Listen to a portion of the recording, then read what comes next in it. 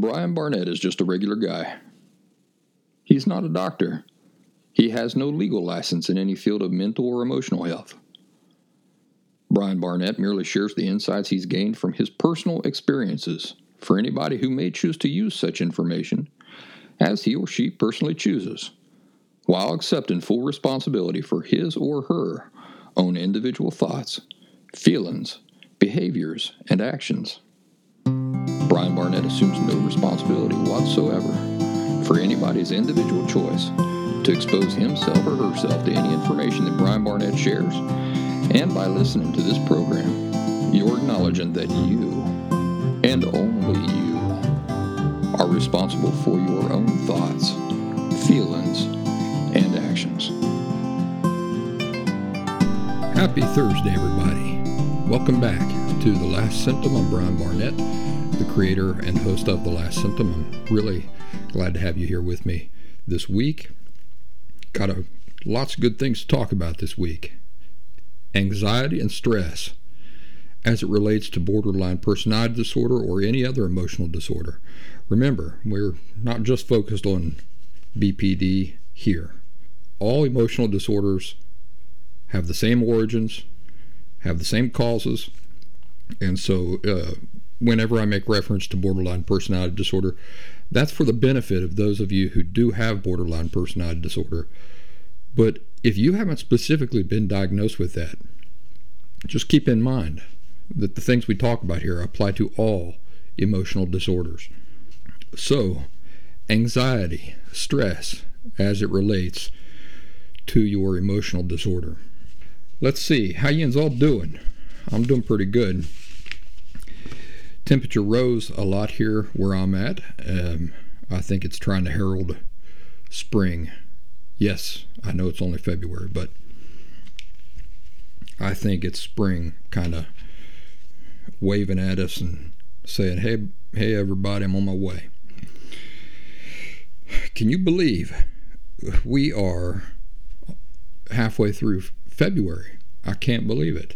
And since I love winter so much, I hate to see it go, but you know, I like all the seasons equally.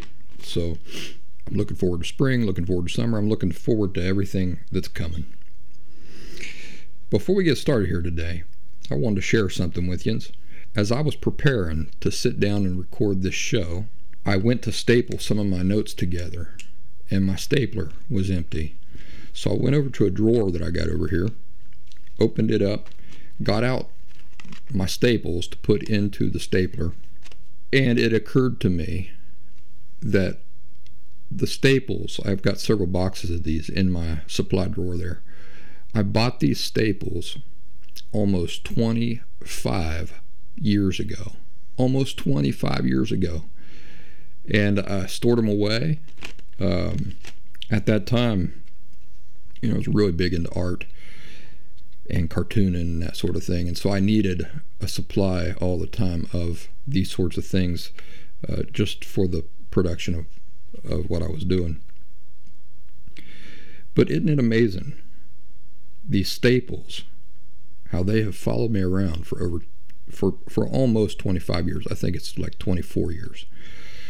But they followed me throughout every stage of my life up to now. And, you know, you open the box here, you folks who are watching the video rather than just listening to the podcast. Those of you who are watching on Rumble or on YouTube can see this.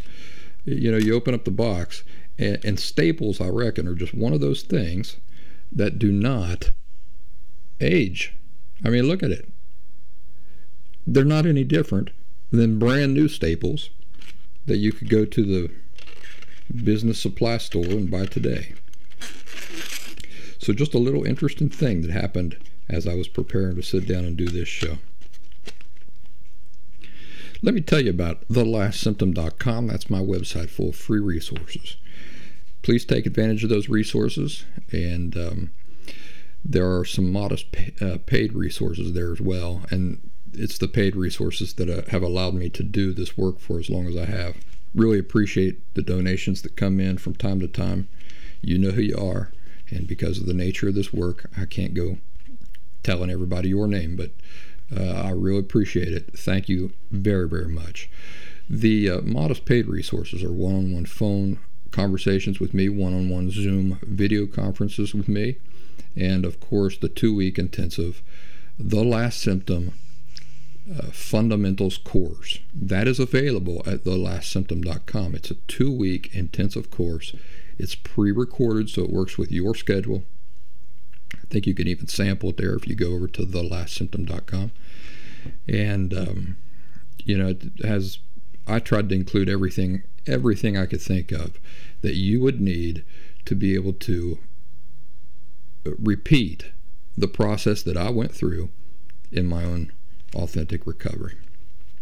We have a wonderful online community over at thelastsymptom.locals.com, and I was just looking at the stats earlier this week, and we are now at over 700 members in thelastsymptom.locals.com community, which is really amazing because that group's only been in place for a year. It has a different structure than Facebook. It has some paid elements to it. And so the fact that there are 700 members, now not all of those members are active and really super engaged. Some people sign up, take a look, and then they abandon their account and never come back. But just the fact that we have 700 members in a real short amount of time is quite a thing. So the group is just going to continue growing. We would love to see you there, engaged with us and participating in our conversations and stuff. This conversation about anxiety and stress that I'm going to share with you today happened during a live chat that we had this week, and there were so many good elements to it. I thought that I'd just share it with all of you. But if you don't want to miss out on conversations like this that we have all the time, please join us in our online community. That's at thelastsymptom.locals.com. Last announcement I'll make is, I think I already made it in an indirect way, is that this podcast is now available as a video on both Rumble and YouTube. And somebody gave me some real good advice the other day. The person said that I'm looking at something on the video, but not directly. It doesn't look like I'm looking directly at you. And I'll tell you why that is. It's because I'm looking at myself. So my camera is kind of off to the left of where I am on the screen that I'm looking at. And the reason why I look at myself is because it recreates the sensation, for me anyway, that I'm actually talking to a person rather than a dot on my screen. So, because I can't see you, obviously. I can only see the little camera dot.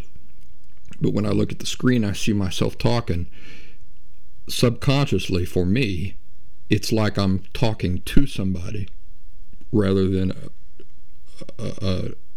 an inanimate object. So I will try to look at the dot so that it appears like I'm looking at you. But if I don't, and my gaze kind of drifts away from time to time, I hope you'll forgive me. It's a subconscious sort of thing that allows me to speak more naturally. Basically, that's what it comes down to. It allows me to speak more naturally if I'm looking at myself, which my brain says, you're looking at a person, you're talking to a person, even though it's me. My brain helps me then talk more naturally as if I were talking to a person rather than the dot on my computer. Hope that makes sense. So today, this week, we had this conversation about anxiety and stress, and one of our members there within the group that I just finished telling you about, she and I got to talking about anxiety and stress as it relates to emotional disorder. She said that in many cases for her, when she seems to experience the most anxiety, is when she's having some kind of health concern. And she wanted to know if I had any insight about that. I do, and not just about health issues, but about anxiety and emotional disorder in general.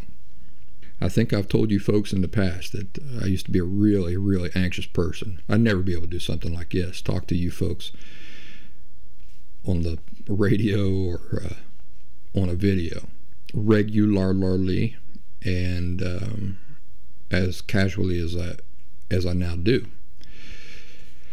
I was such an anxious person. I think in the first season I told you how I used to walk around all the time. My gut was always tight. I was always like sucked in and tight. And I was never a fat guy. I was a really skinny guy, so there was no need for me to be sucking in like that. But it was just the anxiety that I constantly walked around with that caused me to do that. I think also in the first season I told you that I used to sweat through the armpits of every shirt I'd put on. So I could bathe, get cleaned up, put on a brand new shirt, and I mean I would just sweat right through the armpits of that shirt in no time. Ruined a lot of shirts like that. And so I was a very, very anxious person. The vast majority of that anxiety and stress went away with authentic recovery. And actually, I think the way we got on this conversation was that I was talking about migraines. I used to have migraines. In fact, I think when I was 5 or 6, my mom took me to get all these studies and tests done for migraines. It turned out that they couldn't find anything, but clearly I was experiencing severe migraines. And it also turns out that my grandfather on my mother's side suffered from intense migraines. My mother suffered from intense migraines. So when you look at something like that, what do you naturally conclude? Well, you conclude the same thing that the doctors concluded, that it's hereditary. It runs in the family. It's genetic, right? But what have we learned about this talk of genetics? It's lazy. Anytime I hear somebody say it's genetic about anything, immediately alarms go off in my head and I say, this person doesn't know what they're talking about. That is a sign of laziness. When most of the time, not all the time, the color of your eyes is genetic. The color of your skin, the color of your hair, those things are genetic.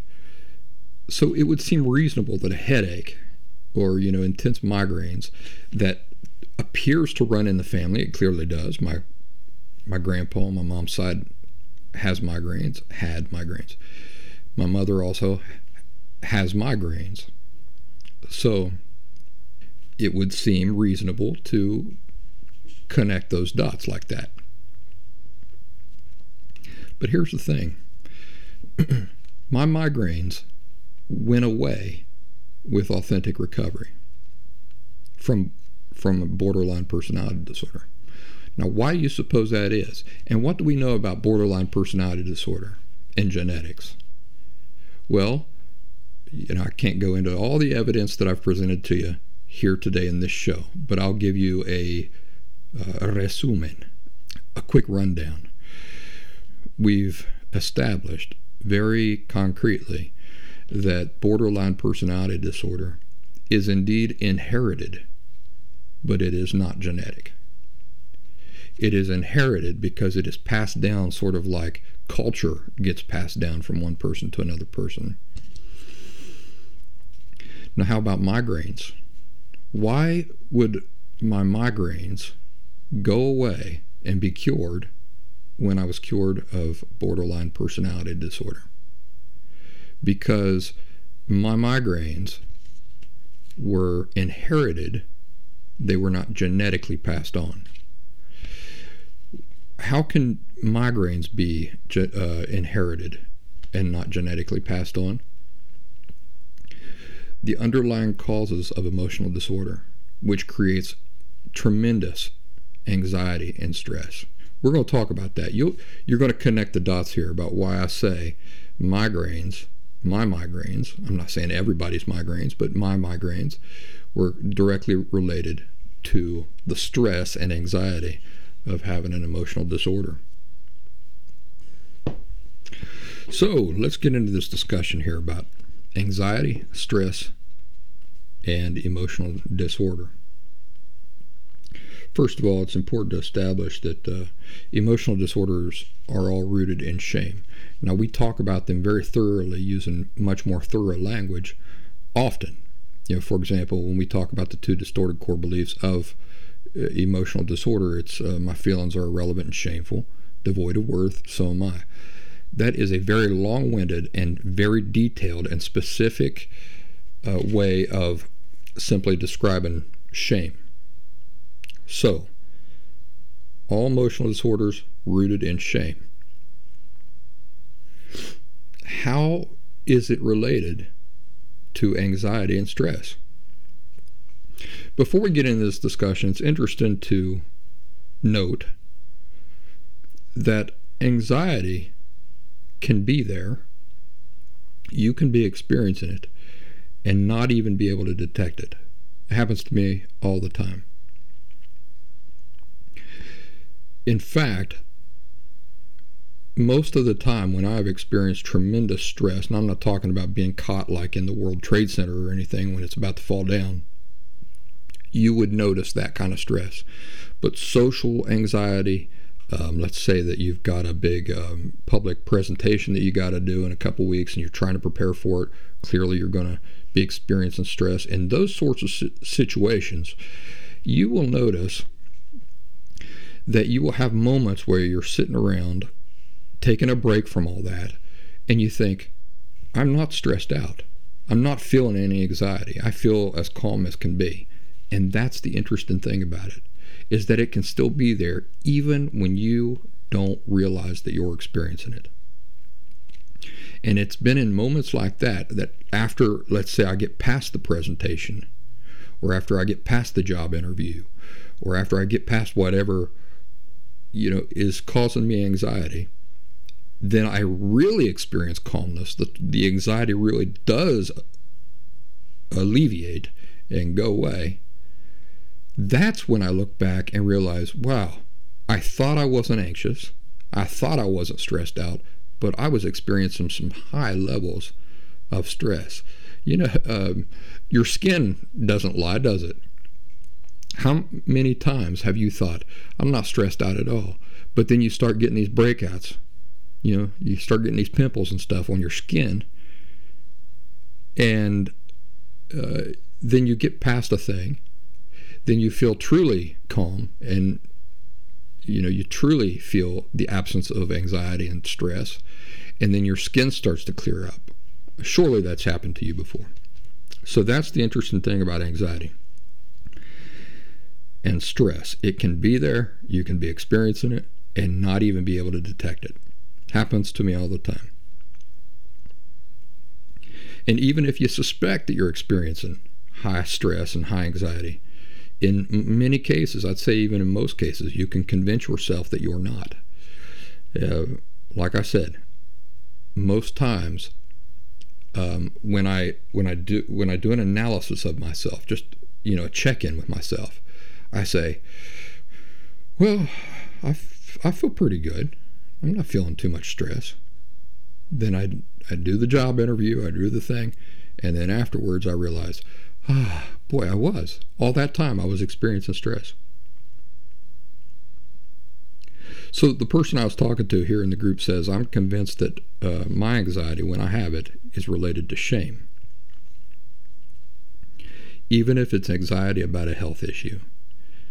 So I said, let's explore that a little bit.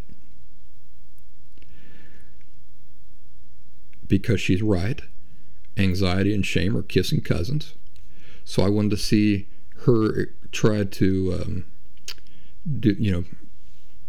play the why exercise and see if she could get back to how they're related, anxiety and shame.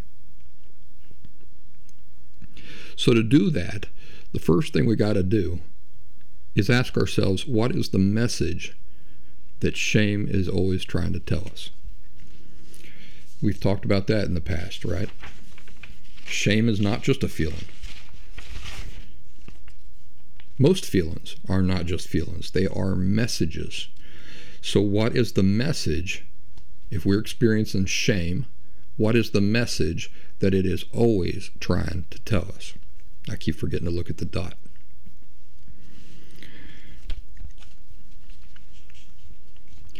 So the message that shame is always trying to tell us is that we are devoid of worth.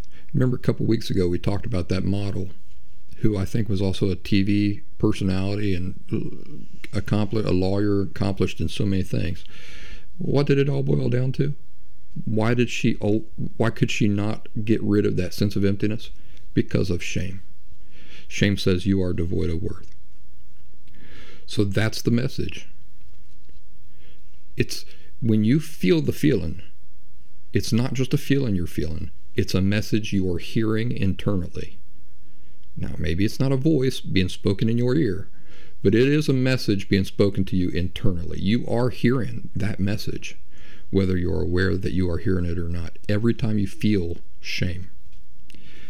The message is you're devoid of worth. Now, if you're a parent, let's say that you do something, you make a mistake as a parent, and you begin to feel intense shame. What's the message in the shame? You're not just worthless as a parent, you're worthless as a person. That's why you were able to make such a dumb mistake as a parent, is because you're worthless. You're a telephone man. You're running telephone line. You make a big blunder and you start to feel shame. What's the message in the shame? You're worthless. You're worthless as a human being. That's why you made such a blunder. So when you're walking about in life and you're experiencing shame, shame is just at the root of your whole life experience.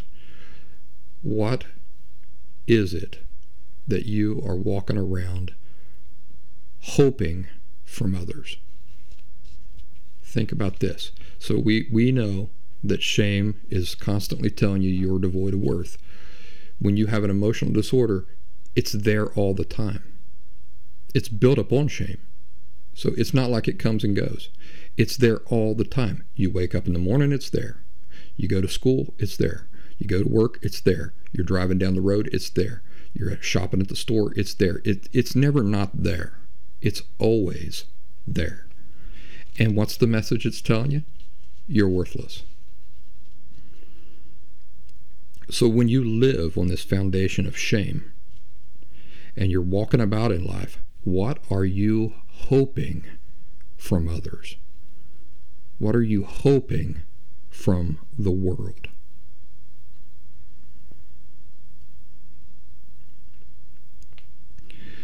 Now, the person I'm talking to, she says, what am I expecting? I'm expecting that bad things will happen to me, right?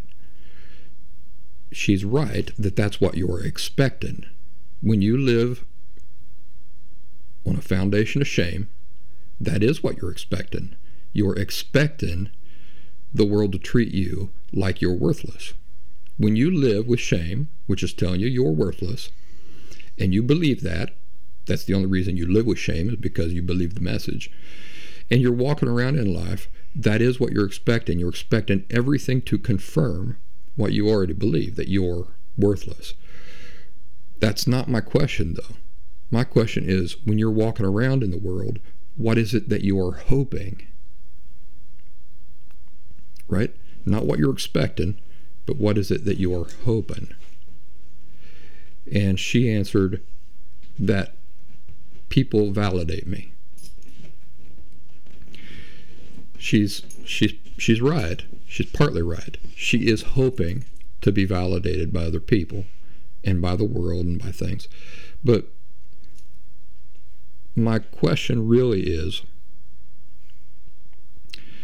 what is it that you are hoping that they don't notice or don't realize? So you're walking around in life, and inside of you, you're constantly hoping, oh, please, don't realize what, or don't notice what. Has it come to you yet? It's that you're worthless. So you see that?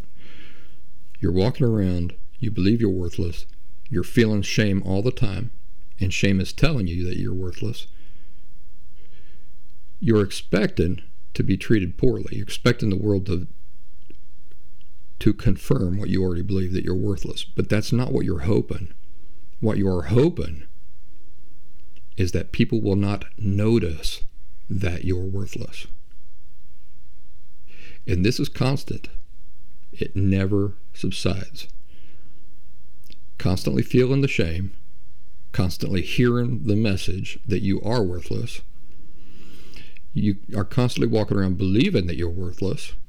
You're constantly walking around expecting the world and other people to confirm what you already believe about yourself. But that's not what you're hoping. What you're hoping for when you go out into the world is that nobody will notice that you're worthless. That nobody will realize that you are worthless. So it's kind of like a dream that maybe you've had before, where in the dream you realize you're naked. So you're at school, you're at work, something like that. And you look down and you go, oh my goodness, I'm buck naked. And you're like on a stage, or you're in the office, or you're at school, and the only thing you're thinking in the dream is, good God, people are going, I don't want people to realize that I'm walking around here naked. Right? So that's a high anxiety creating situation. People who believe they're worthless are walking around with that anxiety upon them all the time. Right? They're worthless. They're expecting everything to confirm that they're worthless, but that's not what they're hoping. What they're hoping is that, good God, please don't recognize, don't notice, or don't realize that I'm worthless. That is a very high anxiety creating situation. And as we've established, people who believe they are worthless are walking around with that anxiety upon them all the time. As I'm saying this, you're probably realizing that you walk around with that anxiety upon you all the time. Constantly worried, constantly stressing about pleasing others, about being accepted, about being loved, and terrified instead that people will see the truth. We got to put that in air quotes because it's not the real truth. It's just the truth as you believe it. But you're terrified that people will see the truth, air quotes, that you're worthless, and how humiliating that will be. You got to tap into those feelings of humiliation. We've talked about it in the past. If you've ever been humiliated, and I'm sure that many of you have, it's so terrible that human beings are willing to do anything to avoid experiencing that emotion. And when you walk around believing that you're worthless, but desperately hoping that people won't notice,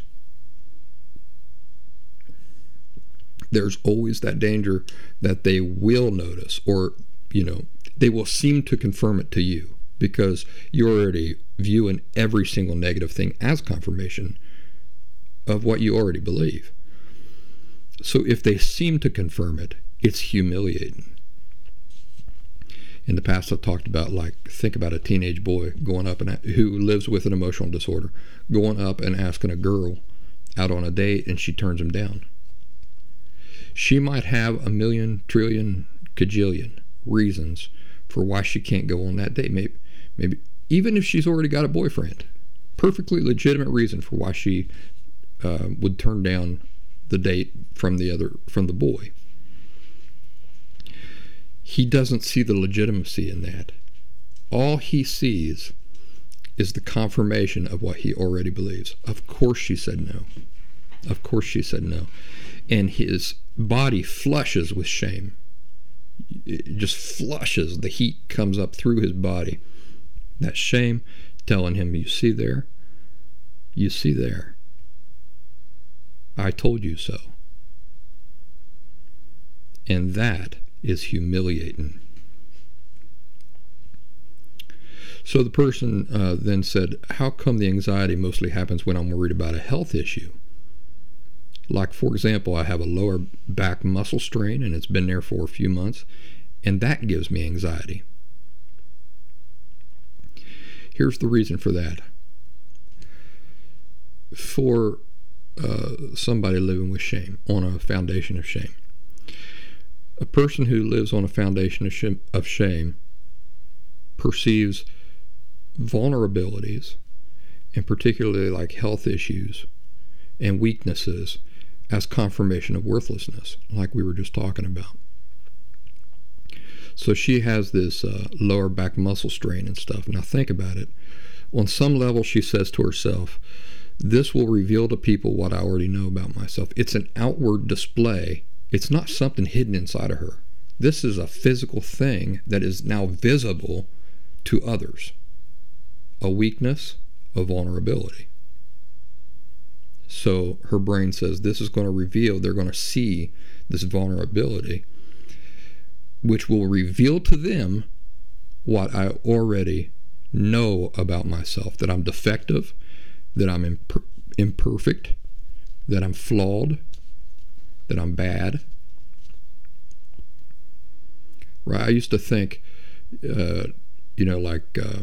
years ago, back when I still had borderline personality disorder, if I would get injured, like in school or anything like that, I mean, I could have a broken bone jutted right out of my skin, and I would not show that I was hurt. Not to anybody. Because, why? Because I can't reveal the vulnerability. Remember what my fear is and what my greatest hope is. My fear is that people will see that I am worthless. I'm defective. I'm bad. Right?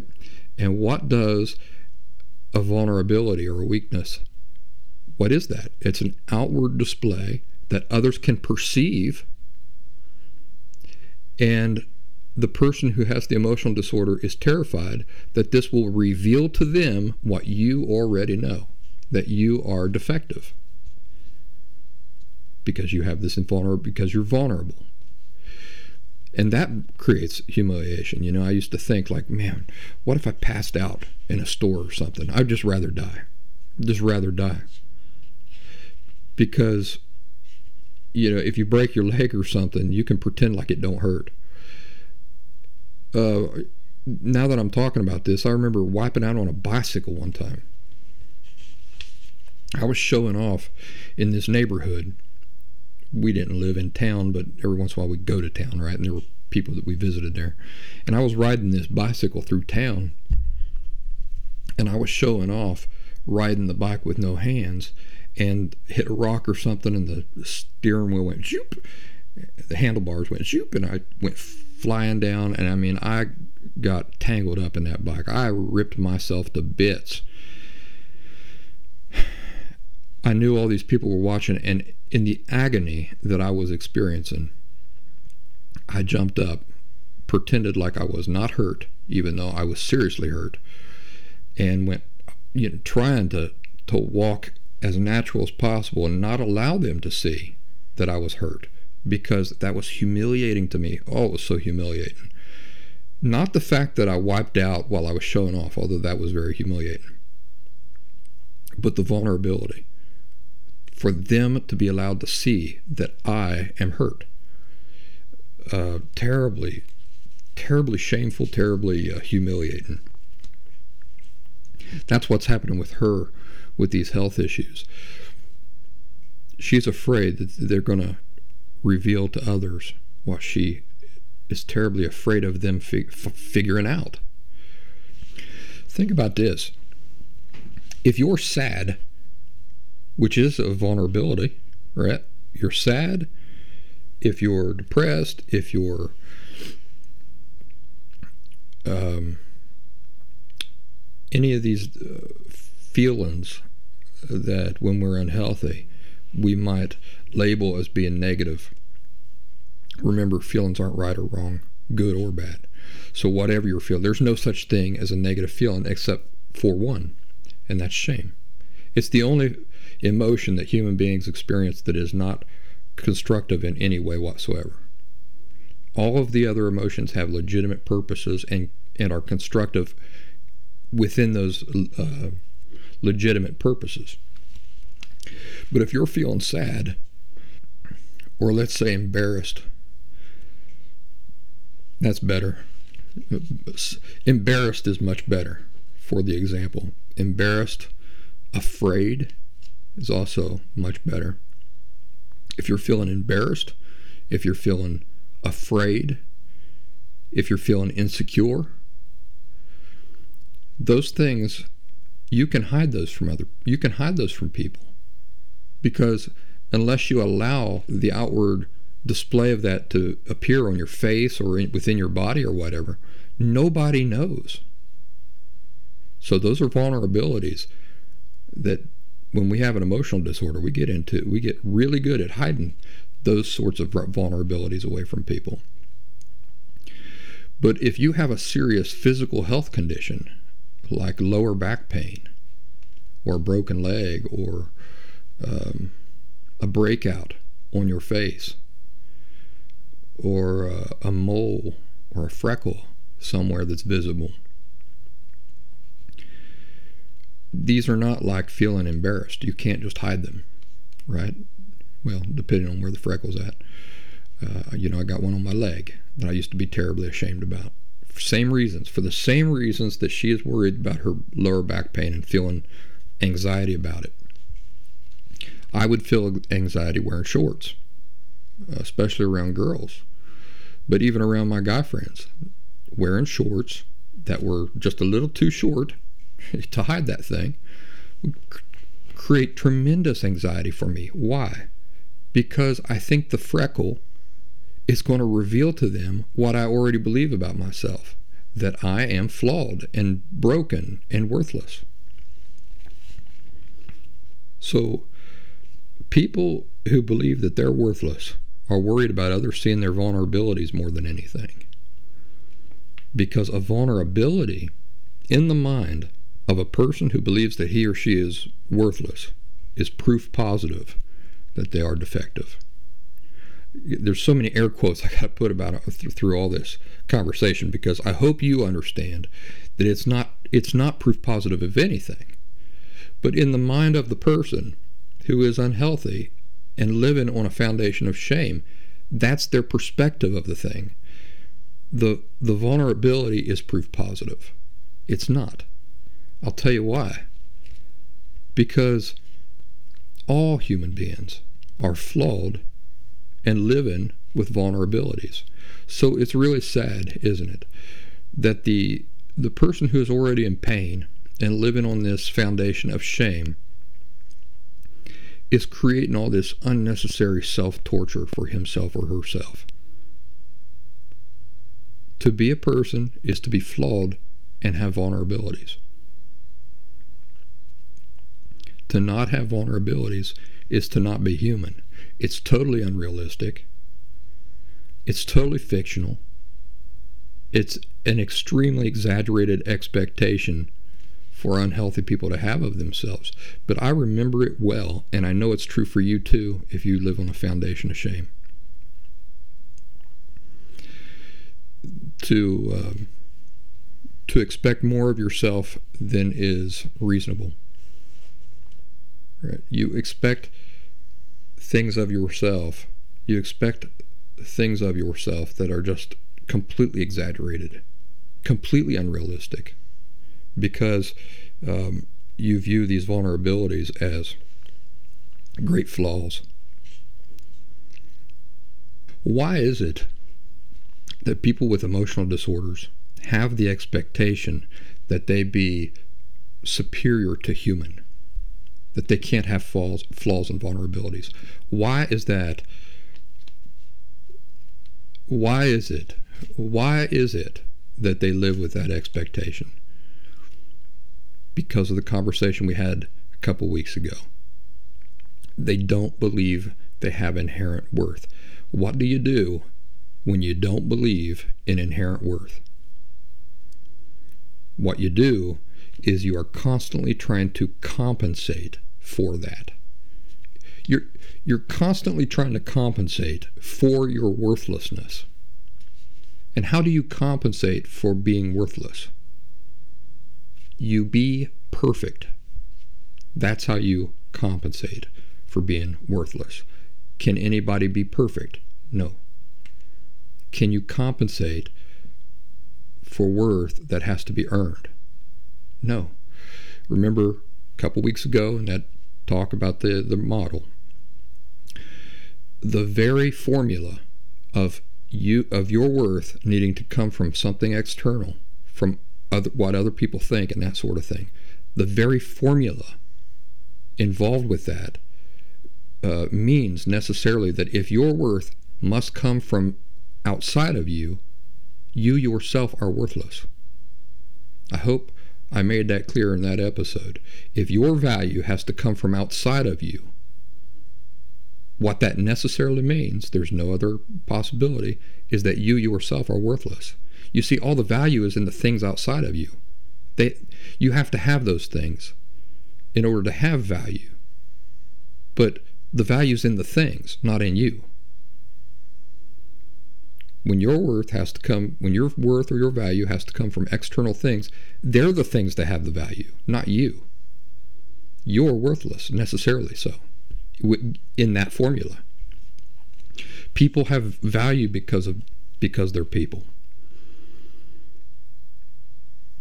But when people don't live with the understanding and the belief that human value is inherent, they are constantly trying to compensate for their worthlessness. That's what that model was doing. That poor woman who committed suicide. She lived her whole life, trying to compensate for her worthlessness. And in the end, she just realized it was just a total waste of time. Because on some level, she realized what I just told you. That if she has to earn her worth, if it has to come from outside of her, then she herself is worthless. That is just devastating. To us as human beings, that is a devastating conclusion to reach. I'm worthless. It means no matter what I do, no matter what I achieve, no matter what I have, no matter how I look, no matter, what is worthless, what is inherently worthless, will always be worthless. Whatever has to be granted worth from outside of itself does not contain any worth itself. It's worthless. Even with all those things. Remember, it's like covering your hand with a bunch of jewels, right? And you say, look at how valuable my hand is. No, your hand has its inherent worth because it's you. But if somebody prices your hand with those jewels on at $20 million, where's the value coming from? Isn't it the jewels? The jewels are worth $20 million. Even if you take them off the hand, they're still worth $20 million. Your hand is no longer worth $20 million, is it? That's how external worth works. And people know that on some level. On some level, even if they don't sit and really reason it out, as the woman, that poor woman that we talked about a couple weeks ago, clearly didn't do. She didn't sit down and get to the root of all this and figure that out. But she knew it. She knew it on some level. That's why she did what she did. What I mean is, she knew what the formula meant on some level. That if her value has to come from outside of her, it has to be granted to her from external sources, then she herself is worthless, and she always will be. and it just devastated her. It makes it paints such a bleak reality, such a pointless, bleak reality. And the real reality is the exact opposite. It's just so hard when you're raised with that understanding of how value works to go from that and to truly convince yourself that your worth is inherent. You don't have to earn it. People, now, we've talked about how if you're, let's say that you're a janitor, all right, you're a janitor, your value as a janitor, yes, is dependent on things. So, for example, how well you do your job, how valued you are by the company, right? If you're not doing your job very well and you don't know what you're doing, you don't clean very well, you don't fix things, you don't put your things away and all that sort of thing, you come into work late, these things affect your value as a janitor, but they don't affect your value as a person, right? And I don't think a lot of people make that distinction. You can be a poor mother. If you're a poor mother and you mistreat your kids, your value as a mother can be affected by that, but not your value as a person. Your value as a human being is inherent to being a human being. A janitor may not always be a janitor. He might go out and decide to become a mechanic or a Supreme Court justice or a scientist or any number of things, right? But can you say that about him as a human? Is he ever going to not be a human? No, not ever. And his worth as a human is based on what he is, not on how well he performs as a human. It's based on the fact that he's just a human. That's inherent worth. So really knowing and accepting that you have inherent value is so liberating, because it means you have value despite any vulnerabilities or flaws. It allows you to stop running from certain realities about yourself, to turn around and embrace those realities as just being a real aspect of being yourself, and to still feel value nonetheless. So me eliminating my anxiety had nothing to do with me fixing every single flaw and vulnerability that I live with as a human. I did not have to fix or eliminate every single vulnerability that I live with that are just realities of being me in order to begin to love myself, to recognize that I have inherent worth, for my anxiety to go away. No, that was not the answer. The answer was to accept that those vulnerabilities belong there, that the vulnerabilities are part of the package of being me, and they always will be in this world. Once I accept that, then I can embrace them as just being a real aspect of who I am, what I am. You realize that the value does not depend on those things, is not affected by those things at all. Your value is there with the flaws and the vulnerabilities and everything. Vulnerabilities and weaknesses and flaws don't detract from our inherent worth, our inherent value in any way. We have inherent value with those things. Those vulnerabilities and flaws are part of the package. They are natural to what and who we just are. So she realized, as we were having this conversation, that that is where her anxiety is coming from. She's afraid that these health issues will be visible to others. If they're visible to others, it means she's weak, she's broken, she's flawed, she's not perfect. That reveals to them that she is worthless, broken, flawed. Her anxiety is the walking around worrying that they're going to see and realize what she already fears or what she already believes about herself, but fears that other people will recognize and realize themselves, and she doesn't want them to. Remember, that's the hope. That's the hope you have when you're walking around with shame. You're praying that people don't realize what you already believe about yourself. I believe I'm worthless, but dear God, please don't let anybody else figure it out. Let's take that a little bit further. What happens if they figure it out? What happens if a person recognizes, or they can't recognize anything? Again, that's an air quote moment, but let's say that they come to the conclusion that you are worthless. What's the only finality of that? Total rejection, right? We don't place any value on things that we perceive as worthless.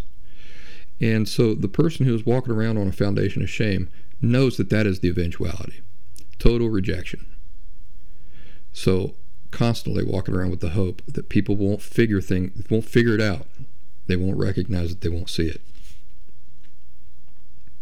So now that she knows where that anxiety is coming from, think about this. She can start getting control over it. Because ignorance makes us into unthinking robot slaves. It really does.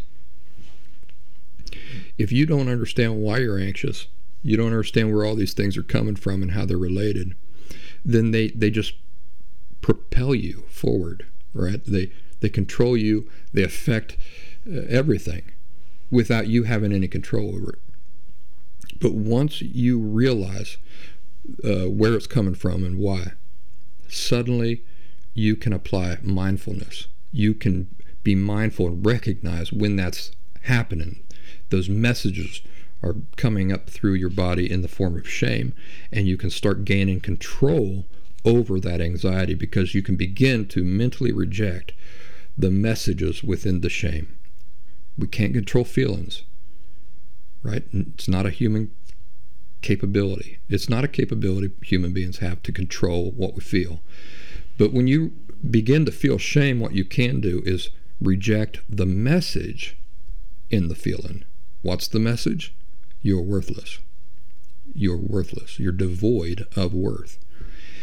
You feel you can just start to, you can get really good at this, where you can begin to recognize it just by the feeling, how it feels in your body, and then you can just begin rejecting it. Nope, I am not worthless. I have inherent worth. I have inherent value.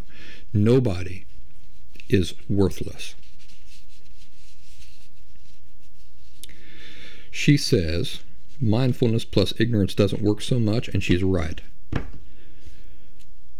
Even though a person who is ignorant and is trying to practice mindfulness, even though that is a positive effort, if one's working on an entirely false premise, for example, I don't have inherent value, if you're working on that false premise, mindfulness isn't going to help you much, because you interpret every mindful thing that you observe through that incorrect filter, right? So really the thing that has to be corrected first is the completely unhealthy and erroneous and destructive belief that human worth, human value, has to be earned, that it's not inherent to being a person. Well, we are already at an hour.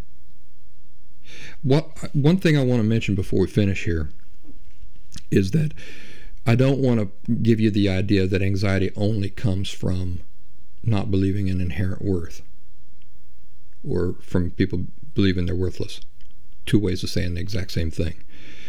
It doesn't only come from those things, but think about this. For people who have an emotional disorder, the stress of walking around feeling worthless is constant. Remember, it never takes a break. So it's not that it only comes from that. It's just that people who have emotional disorders, that source of stress is there always. It's always operational. So imagine that the unhealthy person's always walking around with that one constant source of anxiety. Oh, I don't want people to figure this out. Don't want people to figure this out. And now consider that other sources of anxiety can also come into play and be added to the anxiety that they're already experiencing all of the time. So, for example, pressures of work, financial anxiety, anxiety over a health scare, anxiety over heavy traffic, driving in traffic where there's a bunch of nuts driving like crazy. Things of this nature. Emotionally healthy people, me, who know that they have inherent value as people, for example, me, still experience stress and anxiety. Yes, I do still experience stress and anxiety. There's just not a constant source of it. But I worry about my financial things all the time. I'm not a rich man, of course. When my funds get low and I've got bills coming in and stuff like that, of course, that creates anxiety for me. That has nothing to do with my inherent value, right? But it creates anxiety. Healthy people aren't worried about their worth as people or of others realizing that they are devoid of worth. So healthy people aren't dealing with that. They're not existing upon a constant source of stress like that. But healthy people certainly experience financial anxiety, work anxiety, parenting anxiety. How about the pandemic, right? Who was not anxious about that when that started? All of us, right? No matter how emotionally healthy you were, just the unknown of everything shutting down, not knowing how long is this thing going to last. Is it going to kill me? Is it going to kill somebody I know? Yeah, that creates a lot of stress and anxiety, even for emotionally healthy people. So that is the conversation that we'll have for this week. And I'm going to wrap it up here because it's late where I'm at. And I hope you folks enjoy the show. I hope you do something nice for yourselves this weekend. And I don't have any big plans. Work. I'm doing a lot of work-related stuff. And also, I think I told you, if you're interested in seeing my backpacking adventures and adventures of bushcraft, things like that in the woods, I have a new Rumble and YouTube channel called The Practical Woodsman. So you can certainly subscribe to that. And I've been doing a lot of juggling. Last Symptom, which is my bread and butter. It's always got to take, my primary attention. And then The Practical Woodsman, which is my fun stuff for fun that I do. And in fact, a lot of the work that I've done here with Last Symptom has informed my approach to that whole thing. So, but needless to say, I stay very busy, very, very busy between work, pleasure, parenting, and all those things. I'm sure you do too. You folks take care of yourselves, and thanks for being here this week.